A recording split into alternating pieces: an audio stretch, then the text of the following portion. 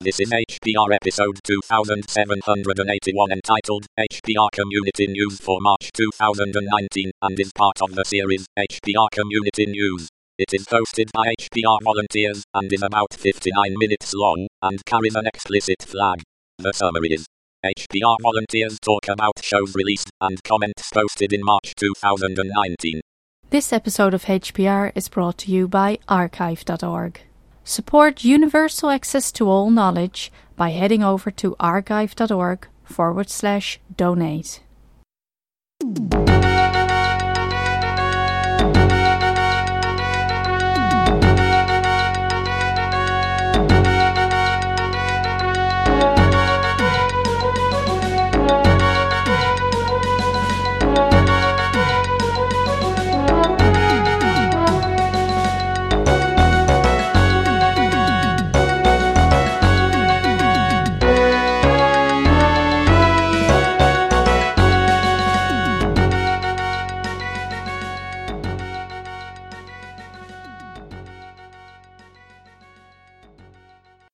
Hi everybody, my name is Ken Fallon and you're listening to another exciting episode of Hacker Public Radio. Today this is Community News for March 2019 and joining me tonight is...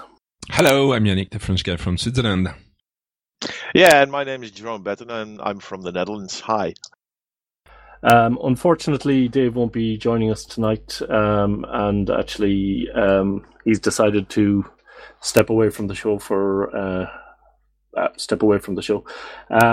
So we will continue on about that. There'll be more on the mailing list and I'll talk more about what's happened in any other business later on.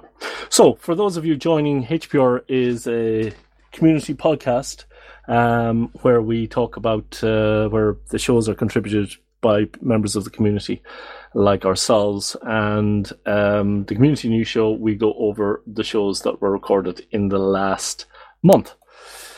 So, starting off, without further ado, I think you need to be other places later on today. So, the first show was What is VNF by JWP. Yep.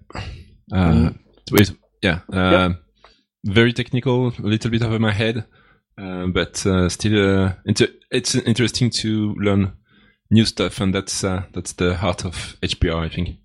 Yeah, I think it does to networking what Docker containers does to the fundamental shift for networking, going away from physical switches to the network being something that you can configure programmatically is basically what it was about. Expect to see a lot more of this in the future. Yeah, you said. Sorry, go ahead. Oh, I'm sorry. It's I'm still clicking away. Yeah, it's software-defined, not software-defined radio, software-defined networking, of course. Yeah, SDN. So VNF is probably something that is something that I should think of in the neighborhood of SDN. Then probably. I see it was a topic from the Open Networking Conference in Amsterdam. I didn't attend. I didn't even have time to listen to this podcast. So the floor is yours. Okay, it's a good one to catch up on, definitely. Virtual network functions are virtualized tasks formerly carried out by proprietary dedicated hardware. VNFs moves individual network functions out of dedicated hardware devices into software that runs on commodity hardware. There you go. So the following day, we had the community news, and there was one comment on that show. Yes. Shall I read it? Please, yeah. So Mike Ray says, No. This is likely to be an accessibility nightmare and might well render it impossible for blind participants like me to read the notes at all. I think it's about embedding, media embedded show notes. I admit I rarely consult the notes except for shows with a strong hacker twist, like the shows about XSD or Dave's Bash series of shows. Anything which is likely to have links, such as links to GitHub repositories or fragments of code, I might like to copy and paste and fiddle about with. I can't imagine that other people who refer to show notes for clicking on links will be helped by embedding text into media files either. And while on the subject, I have not seen this yet on HPR, I think, but when anybody includes the output from command line interface stuff in show notes, posting screenshots of console or terminal output also makes it impossible for me to access the text. Keep the show notes as separate text, please, and don't and don't embed them into media. If you do, maybe we can have them as both. Yes, good idea. Actually, I should add that to the general information page about stuff to consider. Yeah, I'll do that. Normally, Dave would do this sort of thing, so unfortunately, I'll need to do it myself from now on. 1 second. Okay, through the wonders of truncate silence, you won't be hearing that. The following day, what you really are. Lost in Bronx looks back at his early days of gaming. And there was one comment to this. Turutoto says, "Oh wow, this was way deeper episodes than I expected after listening for a couple of minutes. Really great, albeit sad at the same time, just like the live show. Reminds me of time when I started role-playing games and how I, as a dungeon master, couldn't bring myself to actually get players killed, but had to anyway always come up with some way to save them. Players had fun, but the challenge wasn't really there." So this, did you hear this one, Jeroen? Or Yeah. This Yeah, was that's fine.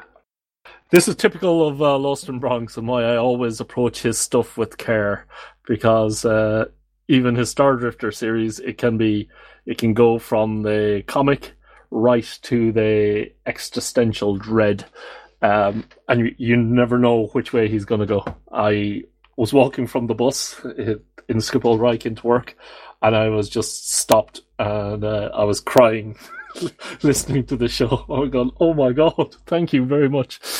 But I think Turutoto nails it there in his comments.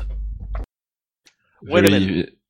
So you work in the Netherlands, right? At Schiphol Reich, okay? Mm-hmm. Yes. Okay, so and you're crying in the Netherlands as well, right? Yes, it's a very Dutch thing to do. We're comfortable with our masculinity. There's no denying that. Oh, we're a sad bunch, that's for sure. I choose to be one of you. I chose to be one of you. Wilders was just born here. Okay, so just continue, and I'll keep on laughing without my mic on. Thank you very much, sir. I appreciate that.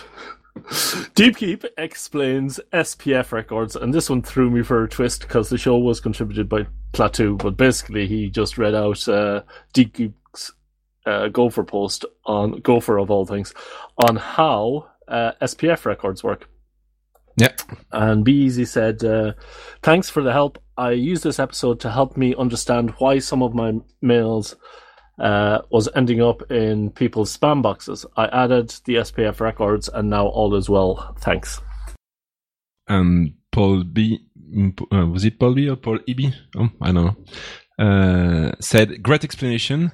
It's been a while since I set up my email server with SPF, DKIM, and DMRC, and I'm pretty sure with lots of things with the letters in them. Since I'm about to migrate it to another server, this has been a valuable reminder of what SPF is about. I also think it is much clearer than every guide I read at the time I had to set it up. Well written by Deep Geek and well read and extended by Klaatu. Thank you too."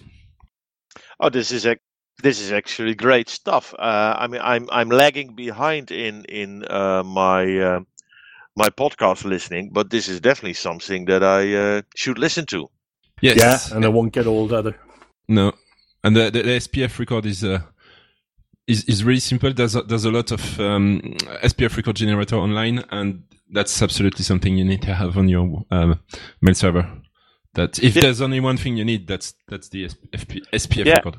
Exactly. I have my own web and mail server, and I know I should attend and to the chore of setting up SPF. I even don't know what it is yet, but clearly I'm going to do the podcast, listen to it, and then set it up in probably a few minutes or something.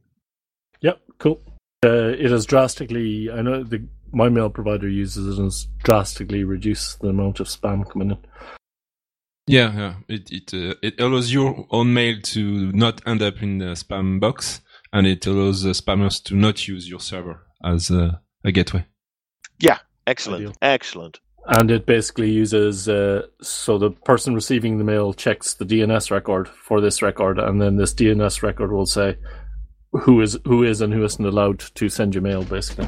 Very, very clever. Yeah, that's it. That's exactly that. That's it in a nutshell. Yeah. Steve Okay, says... thanks. Oh, sorry. No, I just said thanks, that's all. No problem.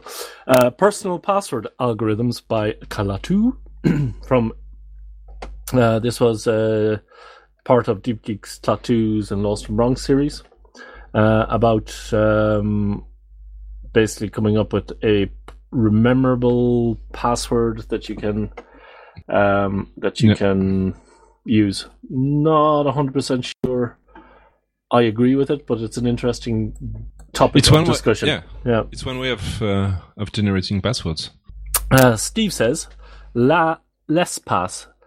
There is an open source project called LessPass that is trying to solve password management problem in much the same way as you are describing. Passwords are generated in a deterministic and algorithmic way using a master password, some known values related to the site, and some cryptography. There are two challenges that I see to this concept. The first one that you made reference to is how do you write an algorithm that will generate a password which is acceptable to the policies of any site? And the second is, how do you deal with sites that insist that you change passwords from time to time? In order to do that, you about have to change your algorithm, which means that all your other passwords will be broken. If these two problems can be solved, I'd be all for this type of password management. Yeah, I haven't heard of LessPass, so I'm going to go and check that out. Yeah, new for me also, but it's interesting. It's an interesting thought. I'm thinking the value in this is security by obscurity, which is never a good thing. And the obscurity of Klaatu doing it, admittedly, he's done a podcast on it, but say he hadn't, then it would be difficult to see that there is an algorithm. However, if lots of people start using this LessPass concept, then you're looking for an algorithm, and then you're looking for a way to break that algorithm. So, knowing this person is using LessPass, has been using my website, has generated this hash, therefore I have enough information to be able to crack the code. Like, think of Enigma, for example. Yeah, I understand what you mean. But good to be thinking about it. Very good to be thinking about it. I like it. Following day, my YouTube subscriptions numbered 3. And this was by Ahuka. Mm-hmm. One on there that I already had, Postmodern Jukebox, which I like. He had some RV shows as usual, and also had some nice science shows as well. So this is interesting. I passed on some of these to a colleague in work, so that's quite nice. Yeah, I've checked out the science ones. And I think there's also a Dutch orchestra in there, the fourth from above, the Metropole Orchestra. Yeah. So, another one for the Dutchies. Represent us Dutch people. Hold on while I move my clogs around. He laughs, I've got a herring here, and I've got. Well, okay, I'm drinking Belgian beer, but okay. So yeah, but if you're a real Dutch guy, of course you drink Belgian beer, because let's face it, they make better beers. Yeah, it's true. It's true. What can I say? The following day, disk enumeration on Linux, which thankfully I wasn't crying on the bus for this one. I was, in fact, rewinding and it's going. I knew about ls dev sd asterisk. Then fdisk list, and then you gotta be very, very, very careful with fdisk, because you can actually destroy the system. Yes, very, very. UDIS, though, had not come across. Very interesting. And also that you're able to mount as a regular user. Kind of cool. U-disks. Okay, I didn't know. Worth checking out. Lots of comments on this episode. So, do you want to read out some? Yeah. Okay. So Joel D commented on this episode. He said the letters C and F. Klaatu mentioned he wasn't sure what the F in fdisk stood for. I had always been positive it stood for format because DOS had an fdisk command and that was pretty much its main use. However, I looked it up just now and turns out I was wrong. It stands for fixed, as in fixed disk setup program. He also seemed unsure of the reason why the main hard disk is usually C in Windows machines. PCs would originally boot off the floppy drive, which was always A, and for convenience, a second floppy drive was often added, and it was always B, so the hard drives started with C. I don't think there's any technical reason A and B haven't been reclaimed, but when I read A column or B column in a path, I still think floppy disk. At any rate, the whole scheme, is it scheme or shame? Scheme. Let's go with scheme. Yeah. The whole scheme is sad and dumb. Yeah, and to think that it's not DOS who came up with the A, B, and C letters, but it's CPM who started that. Yes, I was looking that up on Computer File right now. I saw a video on that. The good old times of CPM. What can I say? I'm getting really old. You're just more experienced. You can't reuse A and B because people use them. There's still people with floppy drives and using A and B. I guarantee you there are. And I'm pretty sure 99% of the software on Windows would crash. Yeah, there would be many reasons not to reassign them now. Yeah. I mean, although you can go into Windows now and reassign the drive letters. Yeah, so you can. You could reassign A and B if you wanted, but you could do that for a long time now. But I'm pretty sure that C column / is hard coded in many software. Absolutely. Klaatu replies, "Thank you for the info, Joel. I guess I could have looked up fdisk. Thanks for overlooking my laziness. Very enlightening about the C drive. I can respect extreme backward compatibility, so I don't mind that they don't reclaim A or B. That said, the scheme is pretty stupid. I'm surprised it stuck around, but I guess once they'd made the decision, they just figured it was too late to change. It seemed the more I learned about historical Microsoft, the more I feel like it was started with no prior research. But then again, maybe I'm biased because we live in an open source world. After all, maybe back in the early 80s, you couldn't just call up Bell Labs and ask if the way you're programming disk detection made sense or not." Well, that's one thing I would like to respond to, because they mentioned that the more they learn about the historical Microsoft, the more I feel like it was started with no prior research. And although, don't get me wrong, I'm not a fan of that company, and they've done some not so nice things in the past regarding open source and standards. But in the early days, this Bill Gates guy that we all know and probably don't love, he was working at what was he working on? Let me think. I believe he was doing assembler on a mainframe to program his basic interpreter. So in a way, he knew what he was doing. And I think they see now that a lot of the code was taken from CPM. So if that's what CPM was doing with the drive letters, then it would be expected to be that. So you would. Yeah, and there's this classical story why not every PC has been equipped with CPM ever since. And that's simply because at that time, the CPM was the one operating system to use for small computer systems.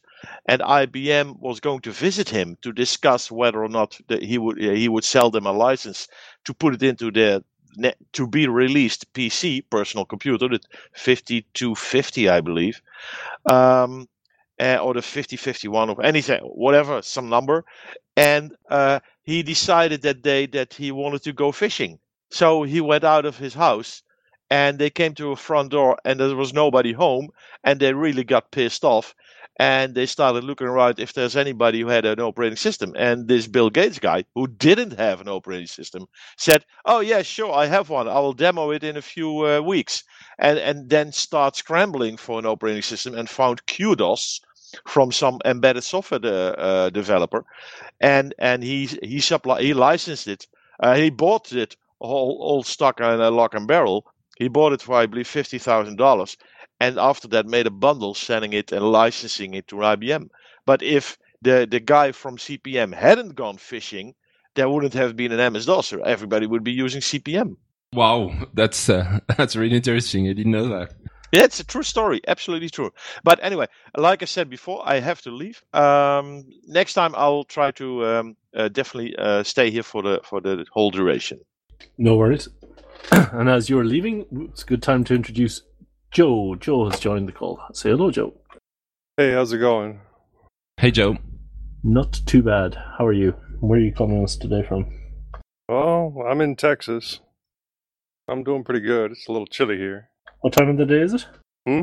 What time is it over there? It's about 1:20. Cool. Okay, I'll put you a link in the show notes to where we're at, and if you want, just jump on in. Okay. Thank you. There was a third comment on Klatu's episode. Go ahead, over. By Hauka. Hauka's titled this comment "All Drive Letters," and he said, "Klatu, remember that inertia is the most powerful force in the universe." Yeah, very much. Nothing as permanent as a temporary solution. And again, Deja Vu and other paperless document formats by Klatu, who did a remarkable amount of shows this month. Yeah, maybe we should rename the podcast Klatu Public Radio. Yeah, very close to it, yeah. Which is good, but it also means it's bad, because it means that the build-up is down to one host, so other people should be submitting shows where possible. Although that said, I like his shows, so that's always a difficult balance. Never heard of Deja Vu, to be honest. And it's a more open format for distributing scanned documents, etc. And I'd never heard of it, but was interesting all the same to see how you would put stuff together. Any thoughts? I had heard of it, but I have never used it, so maybe this will push me towards using it a little bit more. And no comments on this episode. Nope. So the following day we had writing web game in Haskell, planetary statuses. Turo Toto describes the system for recording planet statuses in their game, and this is beginning to. As I'm listening to his episode, I also am reading along because I couldn't follow it otherwise. And I think Haskell seems to be a very visual language. At least it seems, with arrow signs and dollar signs and stuff. So it makes a lot more sense if you do follow along with the short notes. Yeah. And two comments on this episode. Klatu says, agog and aghast. This was just so cool. The world building part makes me want to write a script to generate random solar systems with unique planets and constellations. I love this project. Keep going. That's the sort of comment you want to get on the show. And from Klatu, no less. Yeah, and Tutor replied, yes, this made my week. Thanks, Klatu, this really made my week. I try to work on the game at least a little bit every day, but sometimes progress feels super slow. I do like building mechanisms that mimic places and their inhabitants, and hopefully, eventually allow emergent stories to pop up. Until that day, it's slow work of adding one more cog to the machinery. It is giving me a massive insight into the thought process behind making one of these games that you just go, you download and you go, yeah, couldn't be arsed, and then you delete it just straight away.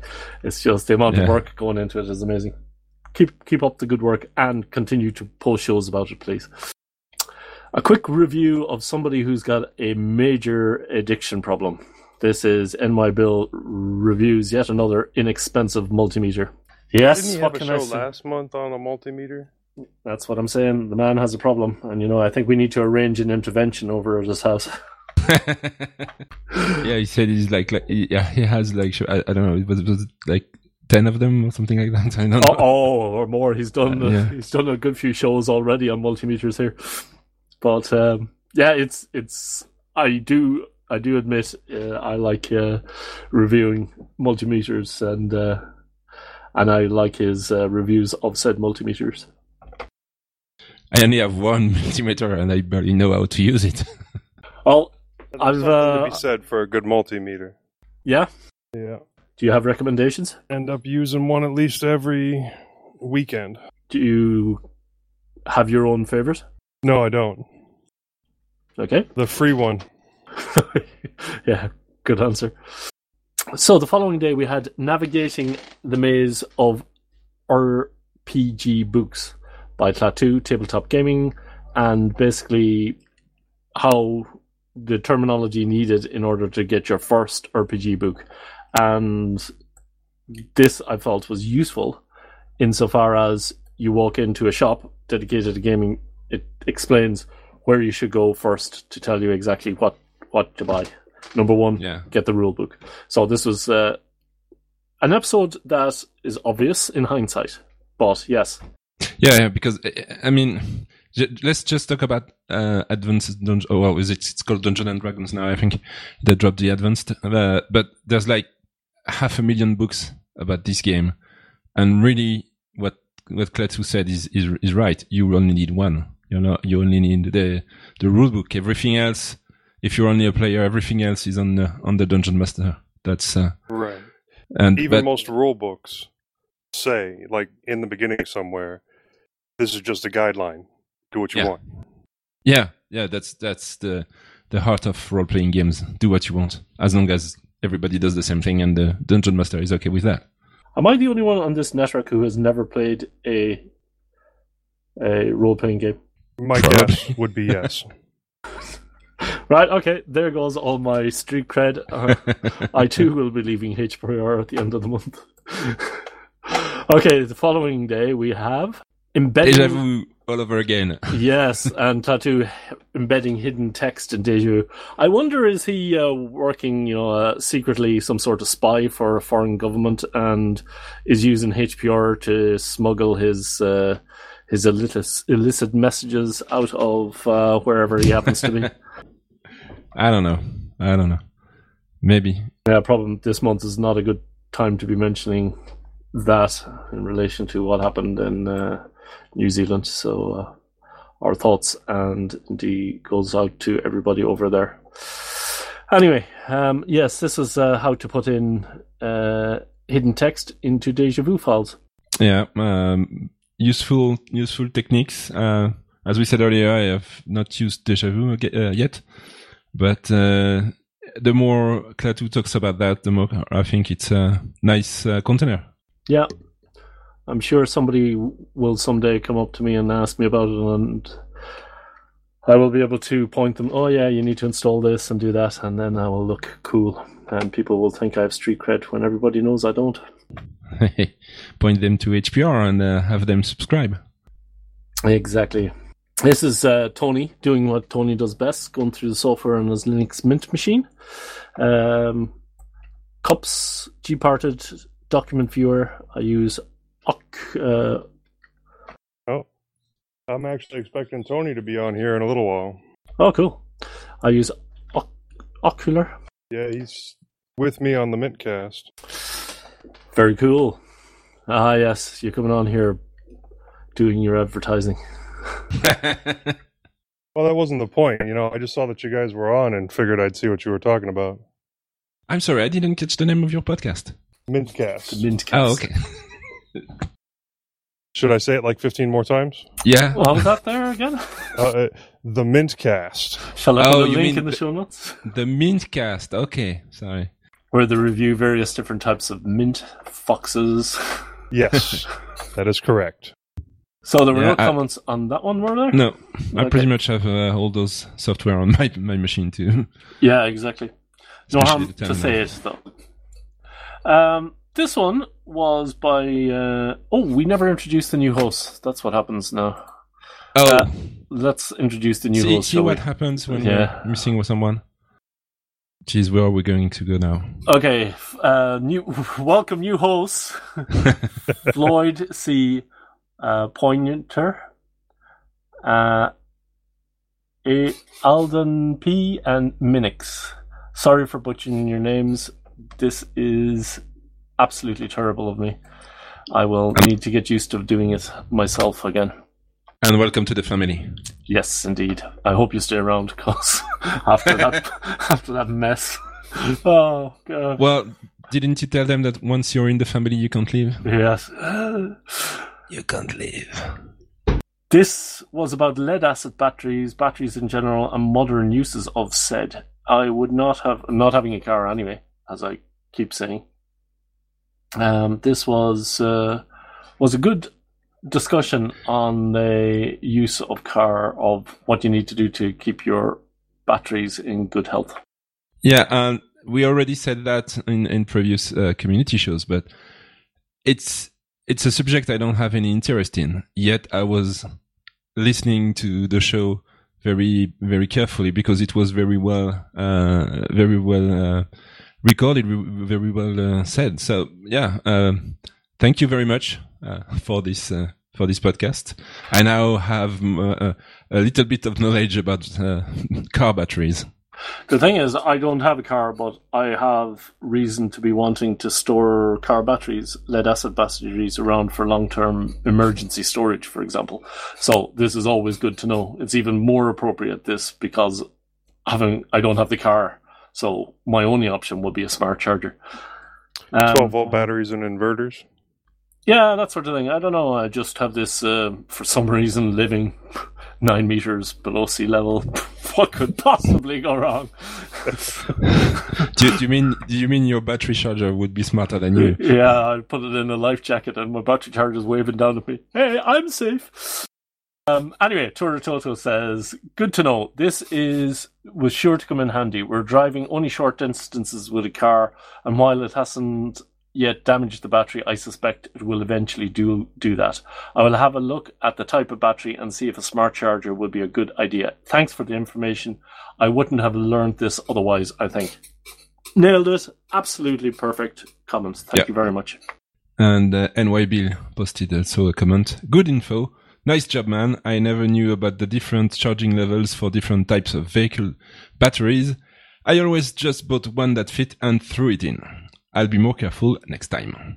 And this is NY Bill, who's got the electronics problems.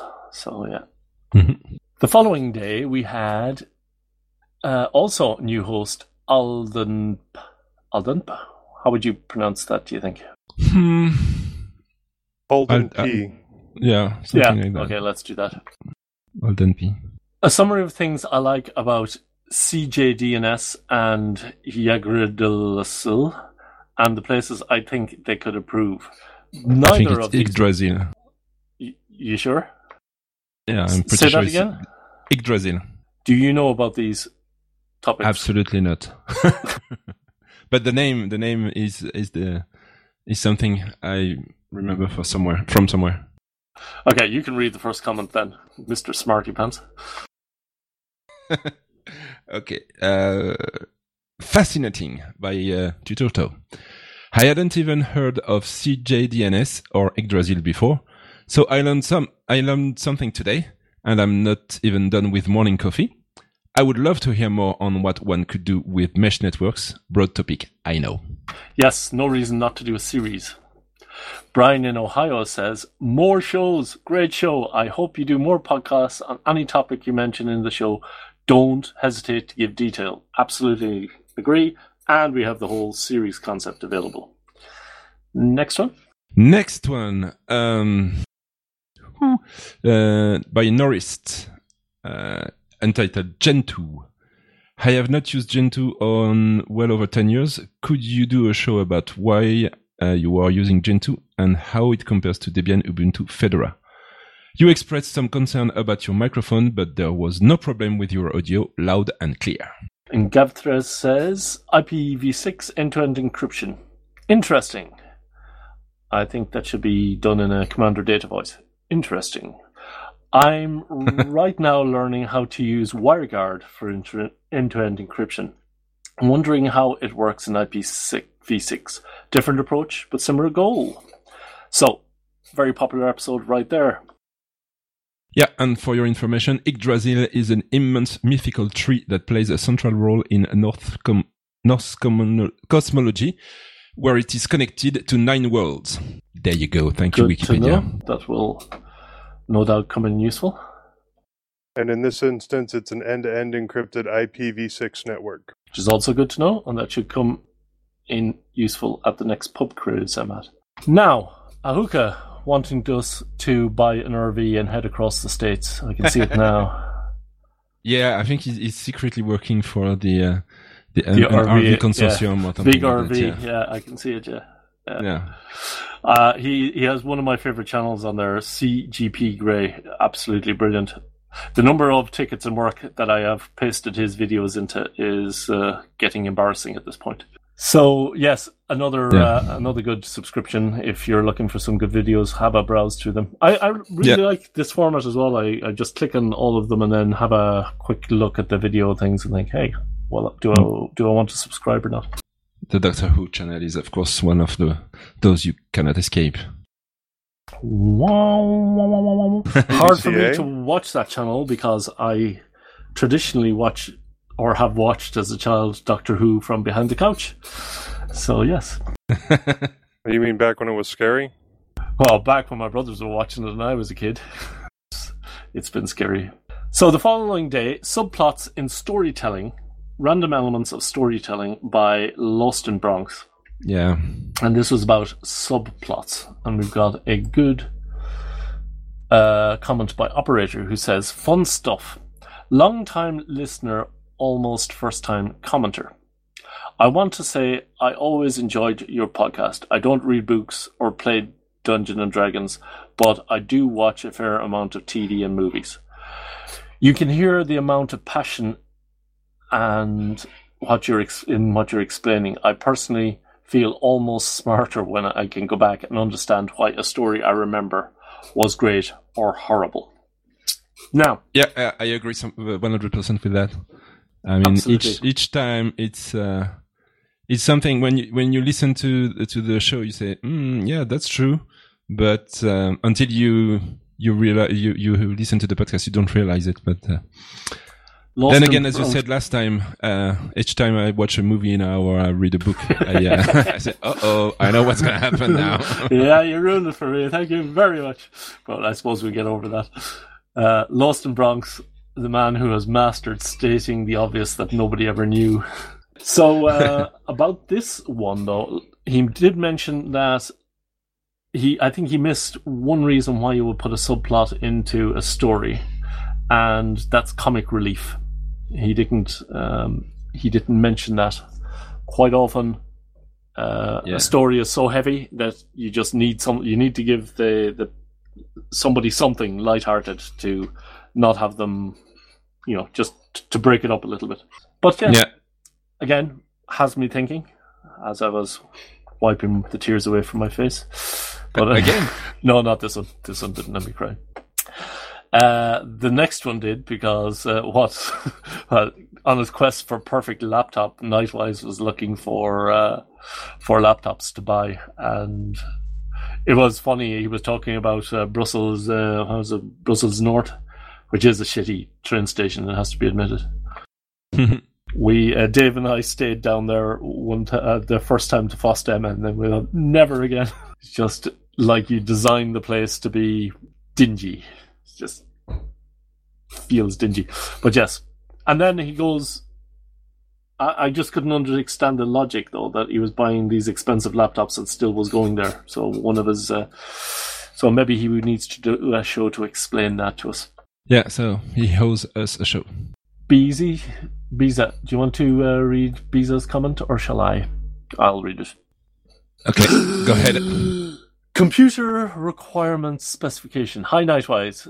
Whenever we're in the market for a new computer, I think we inevitably want to get as close to the latest technology as our budget will afford. However, I think this can lead to subconscious overspecification of our requirements.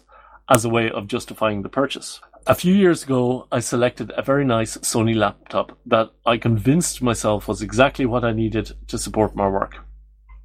Unfortunately, an unforeseen breakdown of my car meant I had to spend roughly half my budget to get that fixed and back on the road. I still needed a new laptop, but the Sony was now out of the question. I revisited my requirements and realized that many of my must-haves were really like-to-haves. If it took a minute or two longer to rip a DVD, did it really matter? If it took a few extra seconds to open a very image-laden document, was that really the end of the world? By adopting this approach, I found I was able to purchase a Dell rather than the Sony with what was left of my budget, and its relatively few shortcomings were almost immediately forgotten. That is a good comment. Although... Yeah. It is bordering on a show in itself, so I will let it go this time. So, the following day we had functor and adaptive in Haskell, and I thought I was hearing this wrong as he was reading the episode, or as he was telling us the episode, but that is the name of it. I mean, I may have mispronounced it, as I am wont to do. Functor. Yeah, functor. It's a function that returns a function. Sounds like a German metal band. Could be. And the show notes definitely help here as well. Oh yeah. Kind of cool. Comments by Nbiza. He said intuitiveness of Haskell. Is it Haskell or Haskell? There's an H. Haskell. Haskell. I've been writing software for over 30 years, but I find the syntax of Haskell anything but intuitive. In fact, less so than any other programming language I have looked at. Thanks to your excellent show notes, I can make sense of it, but I have to say I would not like to have to develop a project using this language. Obviously, I am missing the point, as nobody would design a language with the intention of its being difficult to use. Perhaps you could Perhaps you could produce another episode addressing the question, why Haskell? An excellent episode for all that. Thanks. And while I was watching the YouTube series, what do you call it, Computer File, they had Brian Kiernan on, who is the developer of Unix, and he says that he tried Haskell but could never get his brain around it, so I feel like I'm in good company here. But anyway, Turatoto replies, thanks and a great idea. Thank you for the comments and episode idea. Haskell certainly is drastically different language compared to many others, and the learning curve can be steep. Sometimes I feel like I'm reading a math paper when I want to check for some feature or learn a new thing. I'll make a note and record an episode, Why Haskell, at some point in the close future. There are quite many Haskell episodes in the queue, and I don't want Hacker Public Radio turning into Haskell Public Radio, so it might take a month or two. We have all over the summer. I was just saying that we have quite a few shows in the queue at the minute, but traditionally over the summer, the feed just disappears, so feel free to completely take over the summer months.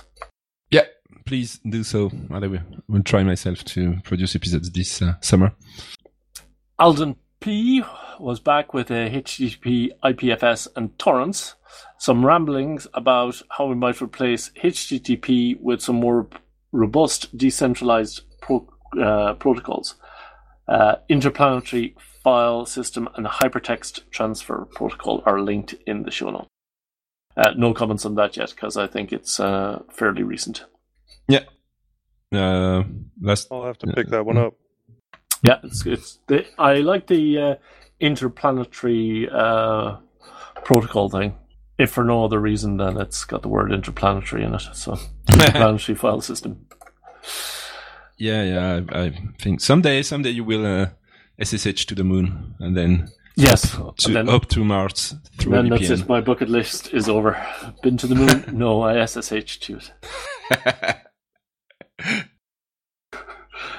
My SBC Nextcloud install part 1, the hardware. How I built a self-enclosed Nextcloud server using a single board computer and a RAID enclosure by Minix. This is a very nice episode. Some good links in the show to follow as well to see what he's done. I will definitely have to grab this episode. Not 100% sure how cheap it will be, but it's definitely yours. I was playing on my Pi this morning and having some issues getting Alexa installed on it, but I guess I could switch over to this. If you ever manage to install Alexa on your Pi, please send me the notes. Yeah, technically it's installed, but it's not executing.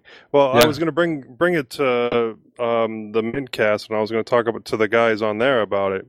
But I am trying to figure out what shows I want to put onto HPR, and I know you said you were short on shows for over the summer, so... Yeah, no rush on that. HPR is for stuff that doesn't fit on your own podcast, We're all about sharing the love here. What was that show that you had again? Oh, yes, Mintcast. Mintcast. Is that .com or .org? .org. Super duper. Matter of fact, Tony's in one of the other rooms on the server. Is he stuck out there? No, he's probably waiting for me to come over and discuss next weekend's show. Cool. Well, that was the end of the shows, I think. Yes. So there were some other comments on shows previously. The last one on Klaatu's Ghost Script show from the 19th of December last. Yes, and it was a comment by Klaatu himself. He said, "We are stupid. Page 19 has 3 tables, 2-1 through 2-3, with a summary of bonus values for race, themes, and class. I think 2 lessons learned. 0, use the official character sheet when building a character for the first time. 1, actually read." So yeah, it was about thoughts about RPG character building, modern RPG playstyle compared to the old school, and more. Yeah, that was on the Lost in Bronx Klaatu commentary from episode 743. And the other one was in reply to Steve, who was talking about manipulating PDFs with GS and PDF stapler. And Steve had a comment about how he reduced the size of PDFs. And Klaatu said, glad this helps, Steve. You're not the only one this episode helped. I refer back to it at least fortnightly since posting. Yes, don't be afraid to use HPR as a way to remember stuff you've done. That's what we're here for. Yeah, that's what I've done for my reviews and Git workflow. When people ask me, can you tell me about your Git workflow, or want to know about it, I say, go to HPR, look for those episodes. You have everything there. So, mailing list, let's go to the mailing list. Yep. And there was a proposed change to the show upload form. Oh, yes. Hold on. This was at the beginning of the month, so I completely have forgotten about this. Yeah. So Dave was going there about tags for the shows, whether it should be mandatory or not, and because he needs to add them at the end. And we use these tags on the summary page, and we also want to make it. We're on the lookout for something HTML wise that we can make the tags more intuitive. It's not really for the HPR website originally, but it is for search engines and whatever to be able to pick up what these tags were about. And maybe going forward, we will incorporate them more into the whole HPR thing. So there was quite an interesting discussion about that. Jill Verity, a well-known name in the Floss community, says that it shouldn't be that difficult to come up with some tags. And he also wanted the default option of clean and explicit to be set so that it forced the user to make a choice. Yeah, I agree. I forgot to clean the flag on one of my episodes. Okay, and then let's see. Proposed changes, I commented, as I do. As a HPR volunteer, I wanted to my concern as somebody who posts these things is, and I need to kind of representing the community here, is that my risk of making more mandatory fields on the upload form is increasing the barrier. Now, that's probably, it's probably not that much of a topic. So my comment on the tags is we have new and old hosts alike using the same string for the summary show as they have for the show notes field. So there is a risk that the tags will be superfluous. Yeah, exactly. Thank you. You're welcome. And the whole thing about the explicit tag is if that is set incorrectly. We set it by default to explicit because if it's set to clean by accident and it slips out, then the side effect of that is that HPR as a whole gets delisted from iTunes or Apple or wherever else we put it. So we set it there explicitly. The logic behind setting it to explicit was to force people to think about it. And of all the tags that during the upload form, you can guarantee that the intro and outro might be set weird or people have not put in show notes, but clean is more or less always set. It's only been on some rare occasions that I've had to reset clean. And it's a bigger job to go from explicit to clean. In fact, no harm has been done, really. The only harm that has been done is that somebody who's only listening to the clean feed has missed your show. Whereas if it goes the other way around, then the risk to HPR as a community is that it gets delisted. So, yeah, makes sense. But that said, what we could do is set it to a mandatory field, so default explicit and that it defaults to explicit by default. However, in your own personal profile, you can set it that when you're uploading shows, we will check your personal profile, and if you always send in clean shows and you select that on your personal profile, then we will set the default for you from then on to be clean. So we can do that. So that might be a solution for people. Let me see if there was any other comments on that topic. Some comments about fix me tags. Kevin O'Brien says, he thinks big deal, make it mandatory for a tag or two. Lost in Bronx wholeheartedly endorses the idea of clean explicit flags and the tags. Michael Spannerbauer, external tags rather than something we maintain ourselves. That has me thinking. He wants to be able to pick existing ones, and Dave has given him a link to existing ones, but as I explained, we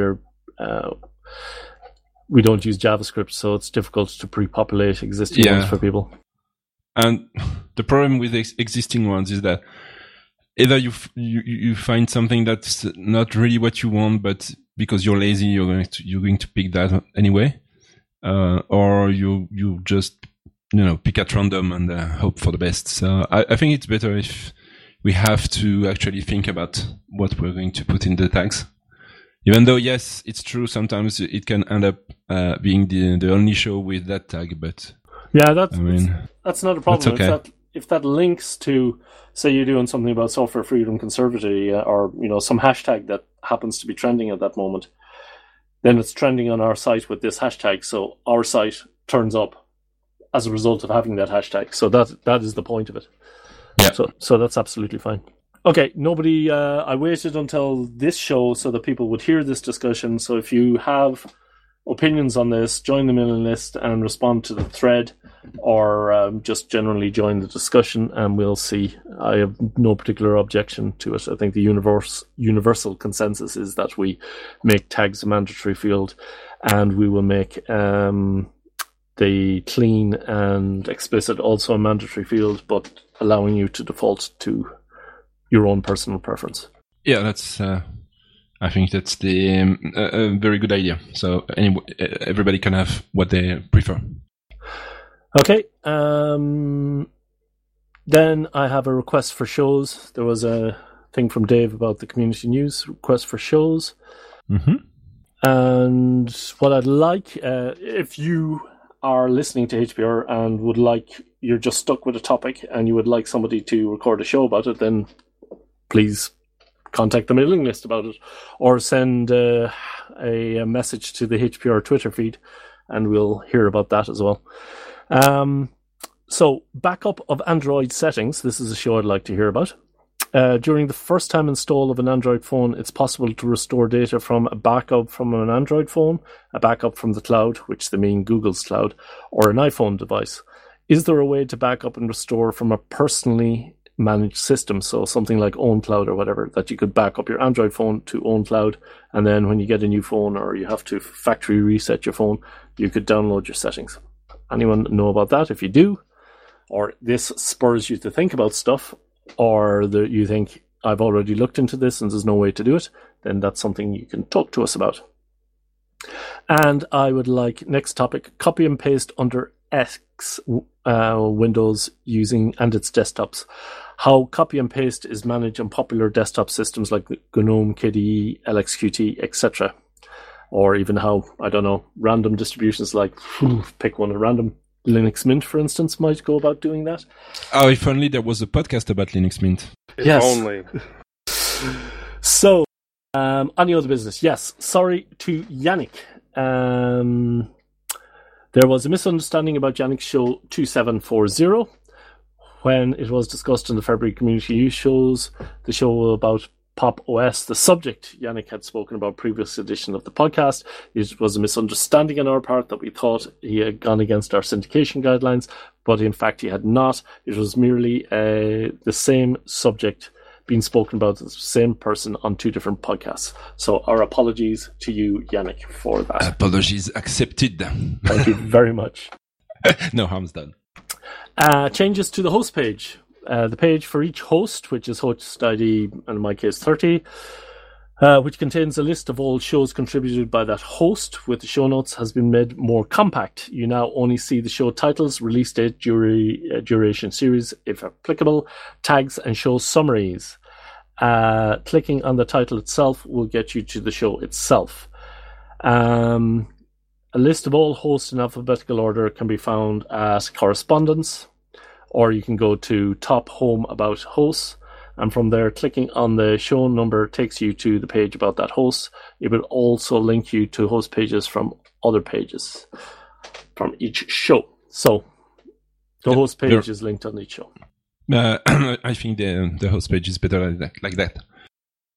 Because I was looking for my for my shows, and the Raspberry Pi one took all the space with all the photos and it's a lot better like that. Yeah, and it also means if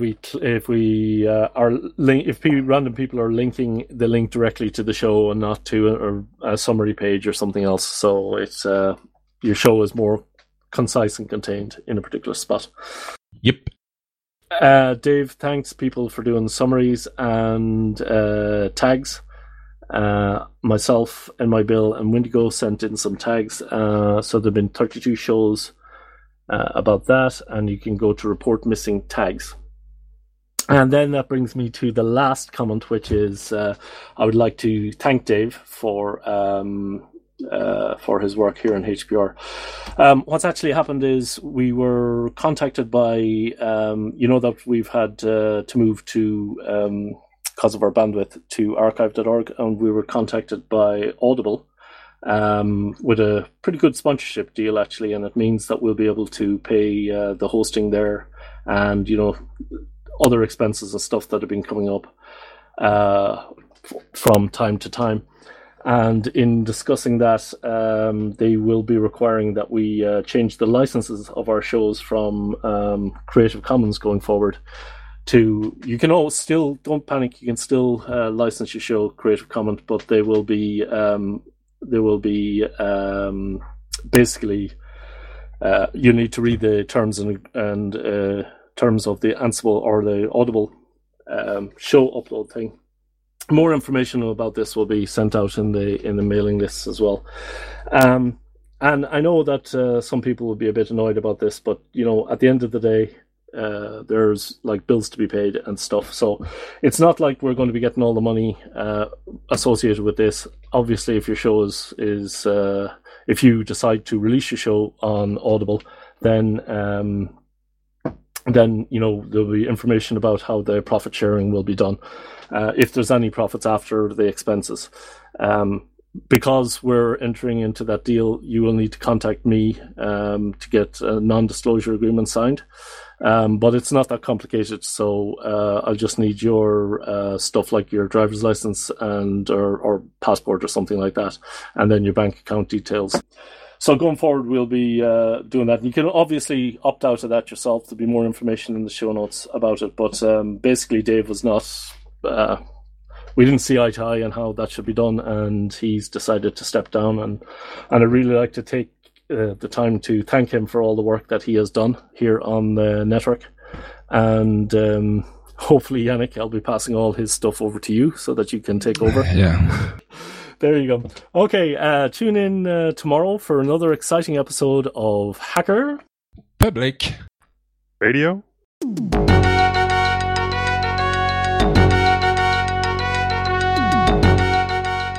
You've been listening to Hacker Public Radio at hackerpublicradio.org. We are a community podcast network that releases shows every weekday, Monday through Friday. Today's show, like all our shows, was contributed by an HPR listener like yourself. If you ever thought of recording a podcast, then click on our contribute link to find out how easy it really is. Hacker Public Radio was founded by the Digital Dog Pound and the Infonomicon Computer Club and is part of the binary revolution at binrev.com. If you have comments on today's show, please email the host directly, leave a comment on the website, or record a follow-up episode yourself. Unless otherwise stated, today's show is released under a Creative Commons Attribution Share Alike 3.0 license.